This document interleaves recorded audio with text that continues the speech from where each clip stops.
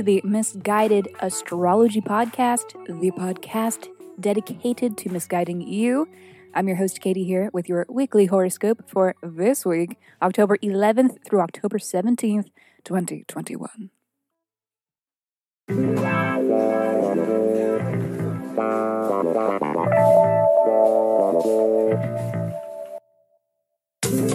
Welcome back to the podcast where I don't know you, but it might seem like I do because I am sharing musings that are based on the sun and the moon and the planets and shit. Every week, I do a little sky spying and then report back so that you can know what the fuck is going on around here. The astrology is sound, but my guidance may not be, but it may be. You don't know. I don't know either. No new reviews this week, but you listened, so thank you. Thank you!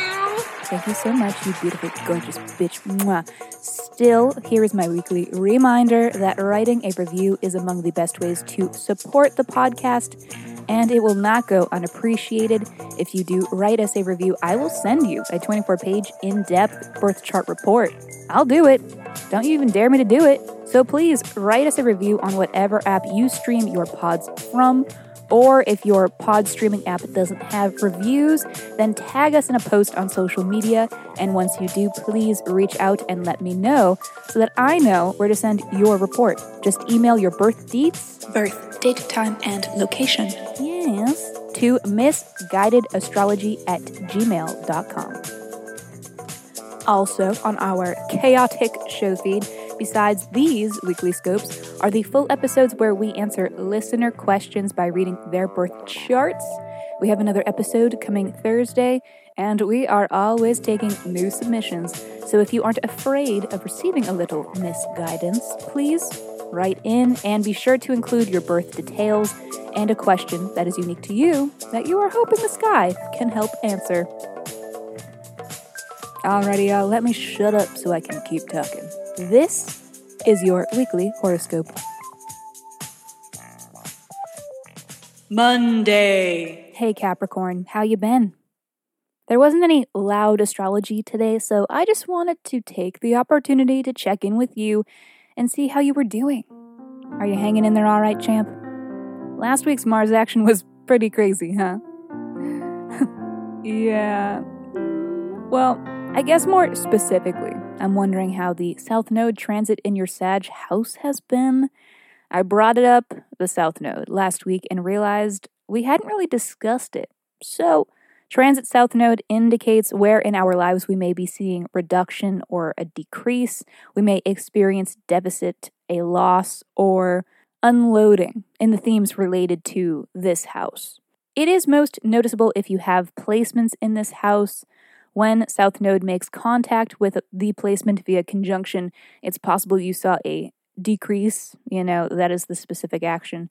As an example, when transit South Node reached conjunction with my natal MC, or career point, in October of last year, I lost my job. True story. It's coming up on a conjunction with my sun, so if I mysteriously disappear, you'll know who to blame. South Node has been transiting Sag since May of last year and will be here until January 2022, so we're kind of in the home stretch, hopefully. Cap, South Node has been transiting your 12th house, so the topics susceptible to South Node savagery are mental health, solitude, grief, dreams. So, I don't know, maybe not so bad. Maybe it's like two negatives make a positive.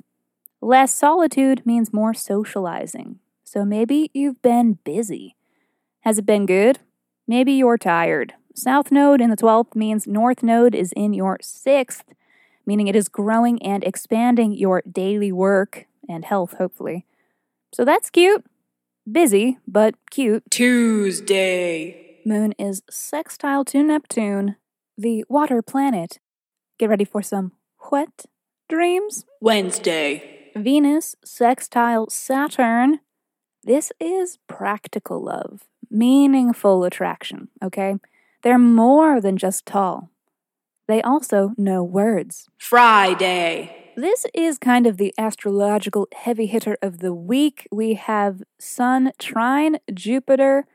Today, you might feel really tuned into your own potential and the abundance within your life.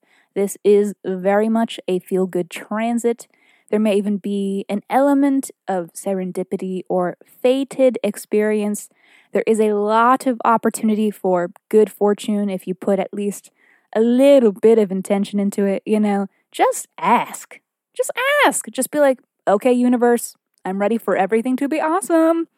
And then everything will probably just be awesome. But don't forget to say please. The universe loves good manners. Most of our weird human pageantry is bullshit. However, turns out that please and thank you are essential. But I digress. Largely, this feel-good energy looks to be socially based because of the heavy air sign emphasis, so I'm kind of getting big Friday night out vibes. This transit wants you to be enjoying yourself. This will also be a cute day in terms of all the action that you've been seeing in your Aquarius house. It's the house where Saturn has been transiting and restructuring, so we have all been enduring growing pains here, especially the Saturn return Aquarians, for all of you out there. But this day looks refreshing, like aloe vera on a sunburn. There is a hint of relief available to us, should we choose to accept it.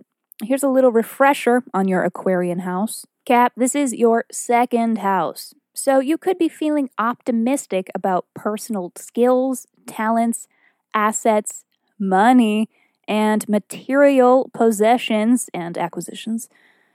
Word. Saturday. Mercury is sextile to Venus.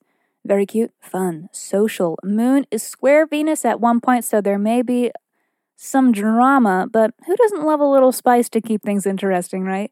Sure, gossiping is bad, but sometimes you bond with loved ones over others' stupidity. Sunday. Moon is conjunct Neptune. This is another day for wild dreams. Also, Jupiter goes direct. This is another of our many planets to station direct over the course of this month, which is kind of opening the roads to traffic, so to say. If things have been feeling a little slow moving, as these planets begin to go direct, we will see the pace of life begin to pick up. Jupiter's retrograde had us dreaming and scheming for the future. Now it is time to start putting plans into motion. But that is not all for this Sunday. Sun is square to Pluto. This is a transit about the cycles we go through in life. It is an unfavorable aspect between two bodies, so it doesn't look especially pleasant. Could be a clash of egos, butting heads, power struggles. With Moon conjunct Neptune in Pisces, it is kind of giving some projecting of false sense of authority and an attempt to abuse power, like people who are in leadership that don't handle it very well. We've all had that manager. You know the one. They're bored and sad in their regular lives because they don't know how to do anything for themselves, so they just put all of their energy into work. Or maybe they just assign you to the booths in the back of the restaurant where no one wants to sit because they have a crush on your boyfriend and they don't know how to deal with it. It's very weird. So this could be an ending for some. Pluto can represent cycles and endings.